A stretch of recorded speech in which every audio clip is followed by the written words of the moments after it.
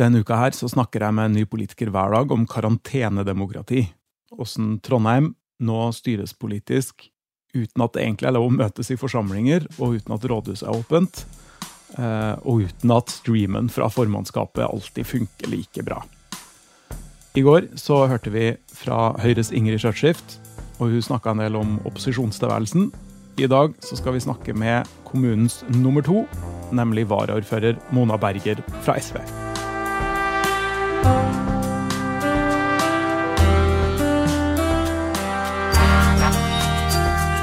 Dette er Børsen og Katedralen, 22. april.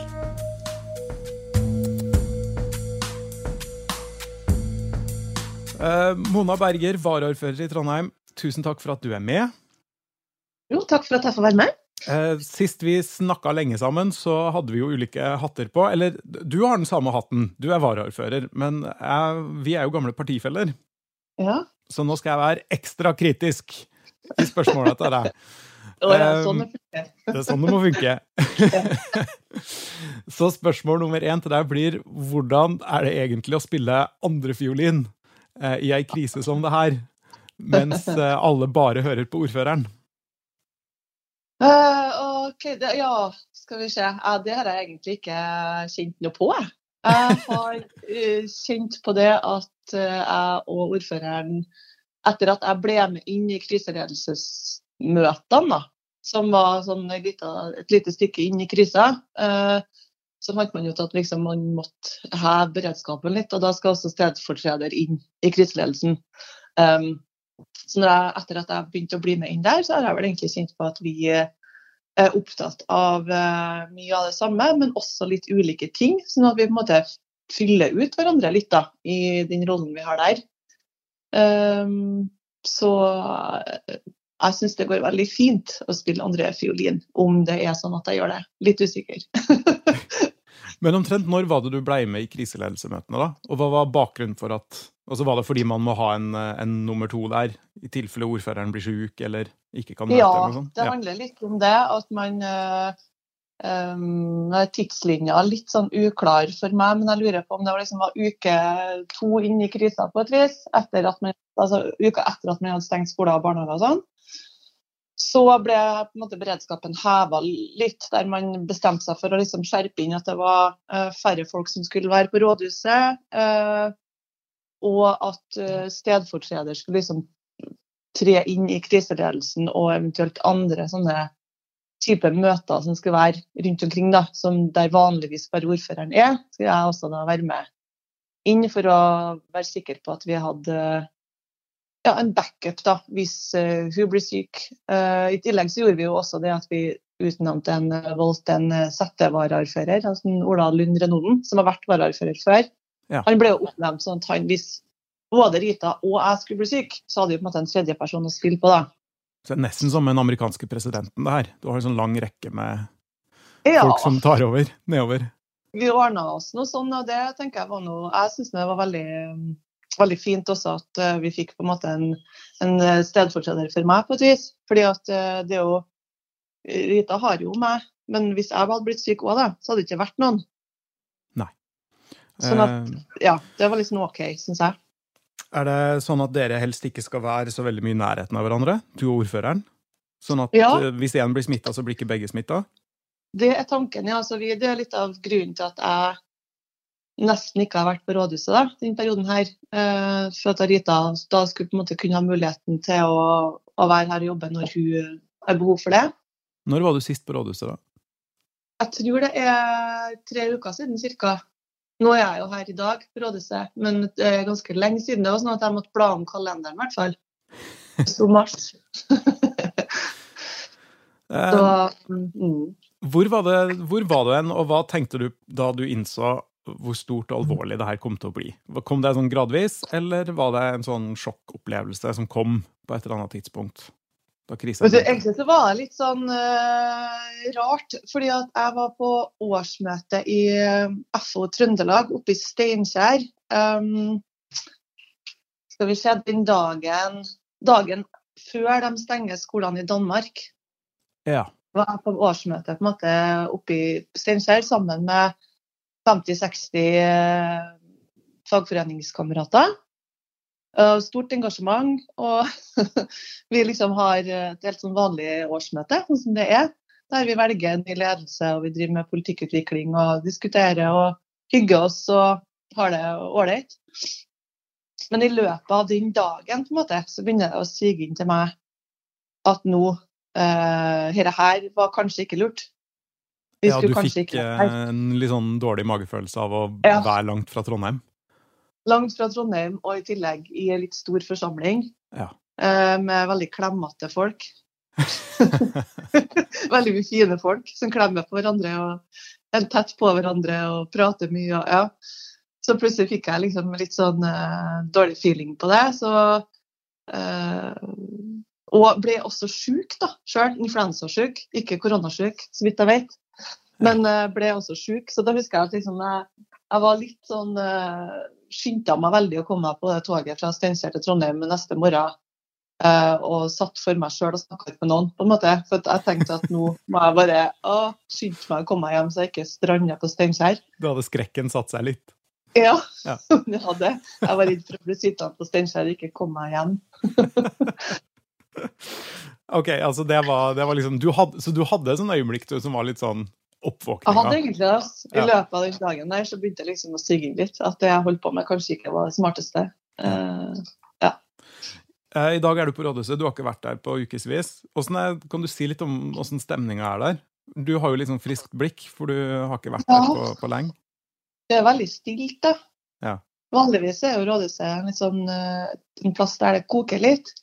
Og der du liksom når man kommer inn døra, så for det første så det jo et veldig sånn, det jo flott her, så det jo et sånt flott bygg å komme inn i. Men det også et bygg som jeg kjenner i hvert fall litt sånn, man blir litt inspirert av, fordi at det er fylt av lyd og folk og ting som skjer da, på ulike kanter. Og ofte veldig sånn, en god stemning. Her synes jeg i gangene rundt omkring. Nå det veldig stille.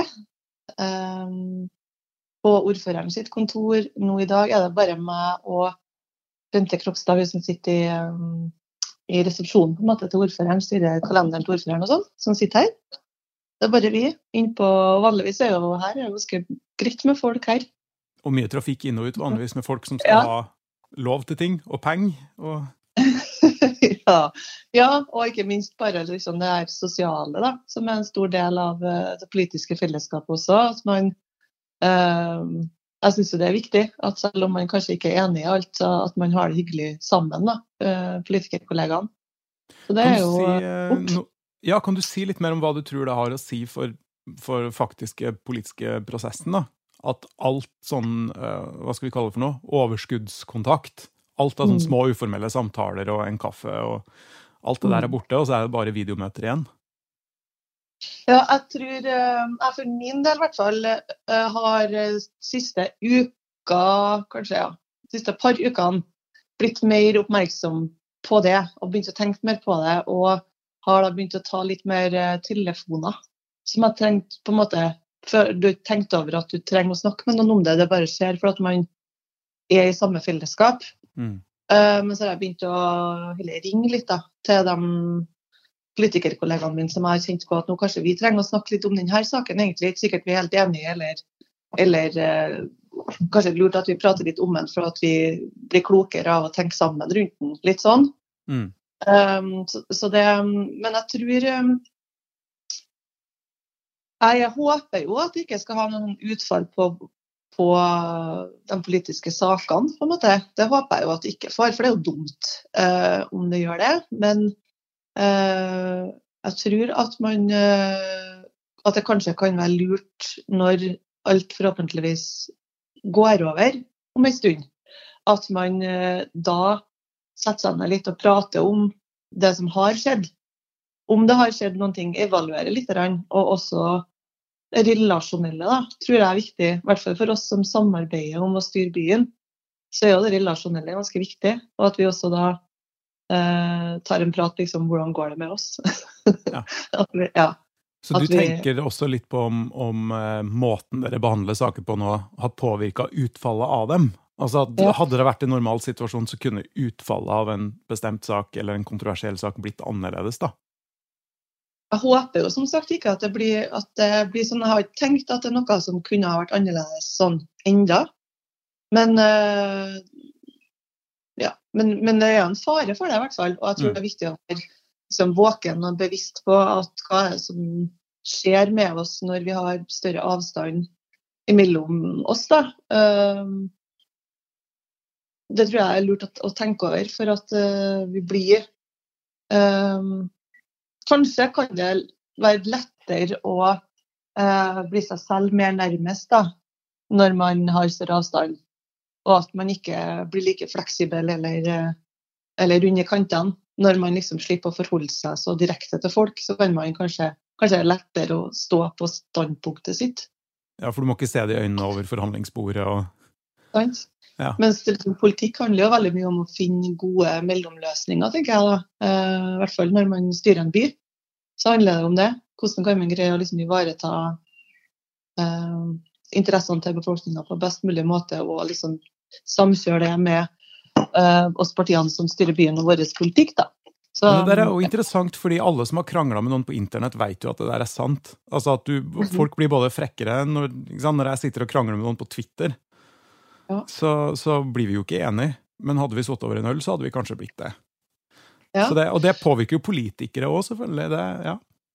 Det gjør det, men jeg tror at hvis man det bevisst, så kan man unngå at den avstanden gjør at det blir sånn da. Og hvis man leser også på en måte når jeg har vært prøvd å øve meg på det, hvis jeg diskuterer ting med folk på Facebook da, for eksempel, som der det sosiale medier jeg bruker mest, så prøver jeg å tenke over hvordan hadde jeg ville ha sagt det hvis jeg møtte det her mennesket, hvis vi var I samme rom. For ofte så møter man det andre mennesket litt med ok, forstår hva du sier, forstår hvordan du tenker, interessant vinkling. Jeg tenker likevel at sånn, ikke sant? Vi anerkjenner muntlig mer enn det andre folk sier da. Det glemmer vi litt av, synes jeg, når vi har en sånn, skriftlig debatt på Facebook eller Twitter eller hvor det når man liksom diskuterer litt på en annen måte. Og også I videomøter, så da synes jeg jo at vi går, det jeg redd for der jo at vi går glipp av gode diskusjoner. Diskusjoner vi burde hatt, som ikke vi tar, fordi at det mye mer krevende å diskutere å ta ordet og melde seg på, I hvert fall siden jeg på det, sitte lenger inn og liksom melde seg til ordet på et videomøte enn å rekke hånda I været I en diskusjon rundt formannskapsbordet. Ja. Hva med kontakten med velgerne nå da? Altså vanligvis så kan jo egentlig hvem som helst, når som helst ta turen til rådhuset og be om å få snakke med en politiker. Det veldig tilgjengelig da. Nå det ingenting. Hvordan har du kontakt med velgere og foreninger og sivilsamfunn og næringsliv og sånn nå? Nei, det blir jo mye på e-post og telefon da, rett og slett. Men det kanskje ikke så... Jeg synes jo folk benytter seg av den muligheten du beskriver litt for lite, kanskje. I hvert fall vanlige folk. Det ikke så vanlig for folk å ta kontakt med en politiker og komme på rådhuset eller ta opp telefonen eller for den saks skyld. Jeg skulle jo ønske at flere folk gjorde det. Ja. For stort sett de som prater med oss jo hvis du de som tar kontakt med oss som sitter I bygningsråd, så det jo vanlige folk som har et eller annet byggeprosjekt de vil gjennomføre eller sånne ting da. De kan jo ta kontakt liksom, og det naturlig når du har en sak som skal opp. Men ellers det jo veldig mye folk fra næringsliv og organisasjoner og private utbyggere, den slags type folk da, som tar kontakt.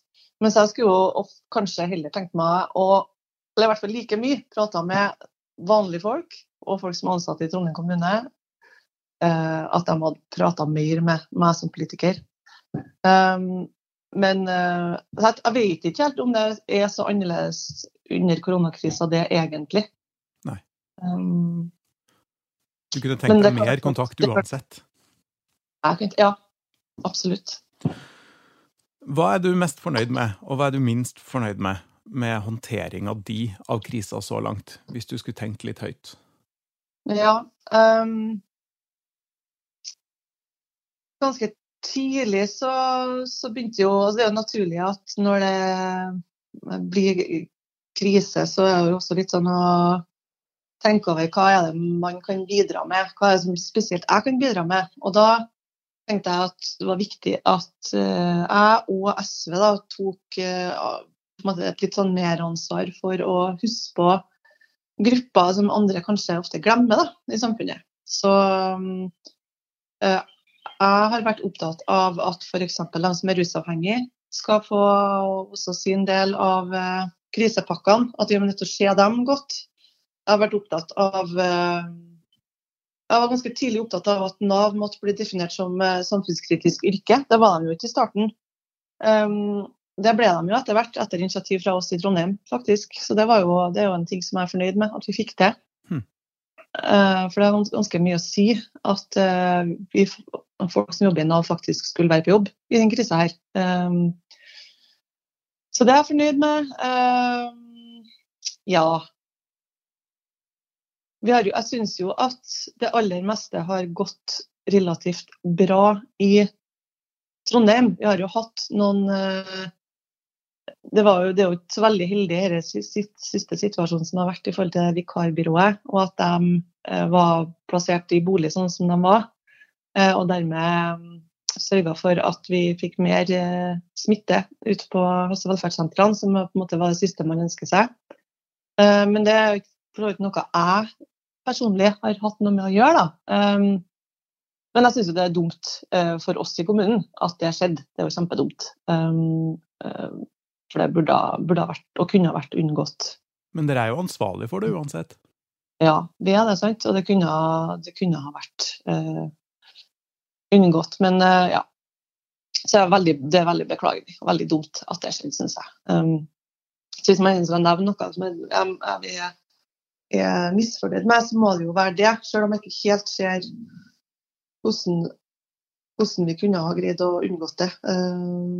Utifra den kunnskapen jeg hadde, så hadde ikke jeg noen mulighet til det i hvert fall. Men det var kjempeuheldig og veldig trist og dumt at det har skjedd. Når vi er inne på det, nå går det jo litt sånn snakk om evaluering i ettertid og gjennomgang av kommunens krisehåndtering. Har dere diskutert noe som dere stiller dere til det? Rolf Jarle Brøske har jo vært ute og varslet at han ønsker å gå liksom grundig gjennom hvordan kommunen responderte på krisa. Jeg tenker at det tror jeg alle sammen egentlig ønsker velkommen. Altså. Jeg håper det i hvert fall. For at vi må jo lære av det. Og det å få en evaluering og få gått gjennom om det man gjorde var riktig, og hva man kunne ha gjort bedre, det må bare være en positiv ting, tenker jeg da. Viktig, veldig viktig at vi gjør det. Du var inne på det selv også, viktigheten av å ha så mange NAV-ansatte tilgjengelig som mulig. Og en av grunnen til at det er så viktig er jo fordi det er veldig, veldig mange arbeidsløse i Trondheim nå. Jeg har vært litt opptatt av hva av den krisen her som kan bli igjen etter at krisen egentlig er over. Og en ting er jo hvordan Trondheimspolitikken fungerer. Skjer det endringer i hvordan man behandler saker nå som liksom blir hengende igjen, selv om krisen er over. Men det kan jo også gjelde økonomisk. Altså, hva blir normaltilstanden etter det her? Har du tenkt noe over det? Og er det ting du synes vi bør passe ekstra på? Ja, det har vært mange spørsmål på en gang. Men hva som kan henge igjen av krisen, hvis man skal prate litt om det først da, så tror jeg jo nettopp det at det kan være fare for at folk som i forkant av koronakrisen befant seg litt sånn i en avklaringsperiode, da, enten på arbeidsavklaringspenger eller på noe arbeidsutprøving, eller var i en sånn fase der de skulle prøve å finne ut av hvor mye de kunne jobbe, eller hva de kunne jobbe med, at de mister noe av tiltakene sine. Det er jeg litt redd for, fordi at vi ikke har, altså arbeidslivet har jo blitt forandret under koronakrisen, og vi vet ikke helt hvor det lander hen. Vi vet ikke helt hvor ille arbeidslivet har blitt rammet, hvor på en måte mange private bedrifter er som kommer til å streve etter dette her. Det vet ikke vi vet ikke ordentlig enda. Så jeg tror at det kan være fare for at mange som har vært i litt sånn løp der de skal bli avklart, kan miste tilbud. Jeg er bekymret for, som det også står om i Adresseavisen i dag, da, men jeg er bekymret for de her som skal ut og ha lærlingeplass nå.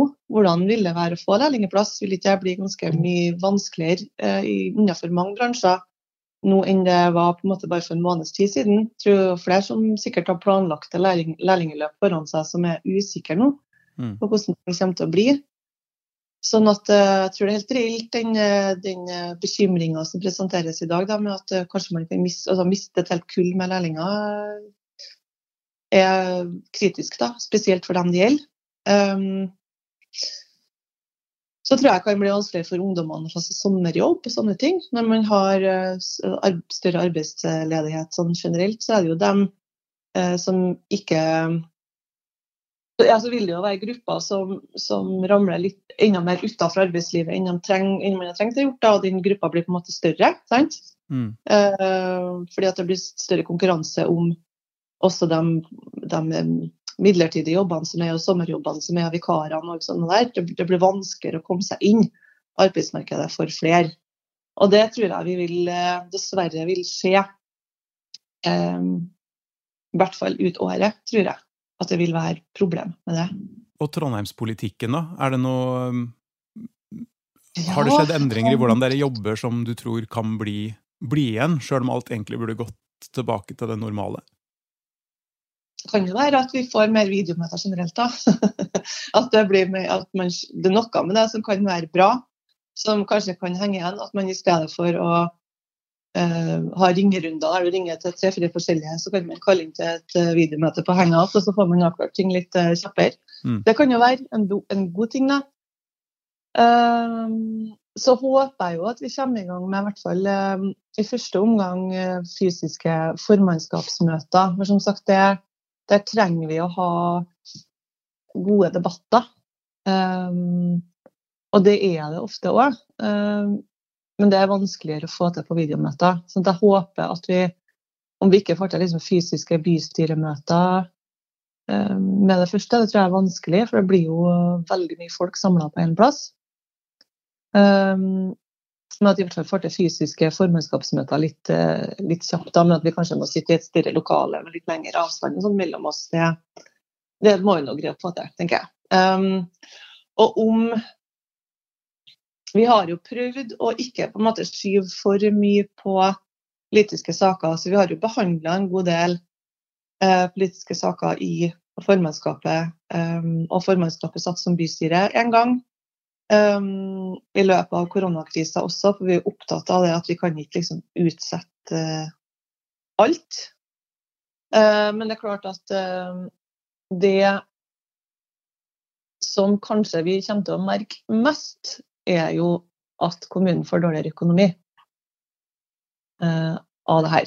Og hvis ikke det kommer på en måte mye mer penger fra staten, nå det vel det første krisepakka med penger til kommunene vel fordelt, men det ikke nok penger til at vi greier på en måte å dekke opp det som vi har tapt på koronakrisa, så det vil jo si at vi har større økonomiske utfordringer i kommunen enn hva vi tenkte at vi hadde. Og det bekymrer meg litt da, for vi jo helt i starten på en ny periode og har jo masse ambisjoner og en ambisiøs plattform og mange ting vi har lyst til å få til.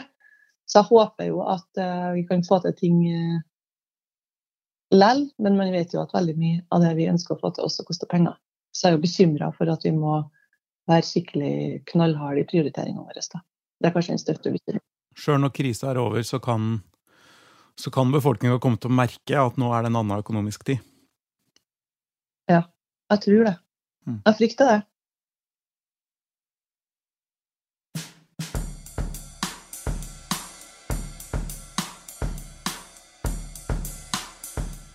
Mona Berger, tusen takk for at du var med i Børsen og Katedralen.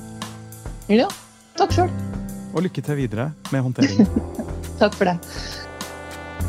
I morgen Elin Maria Andreasen fra Fremskrittspartiet gjest i Børsen og Katedralen. Vi høres.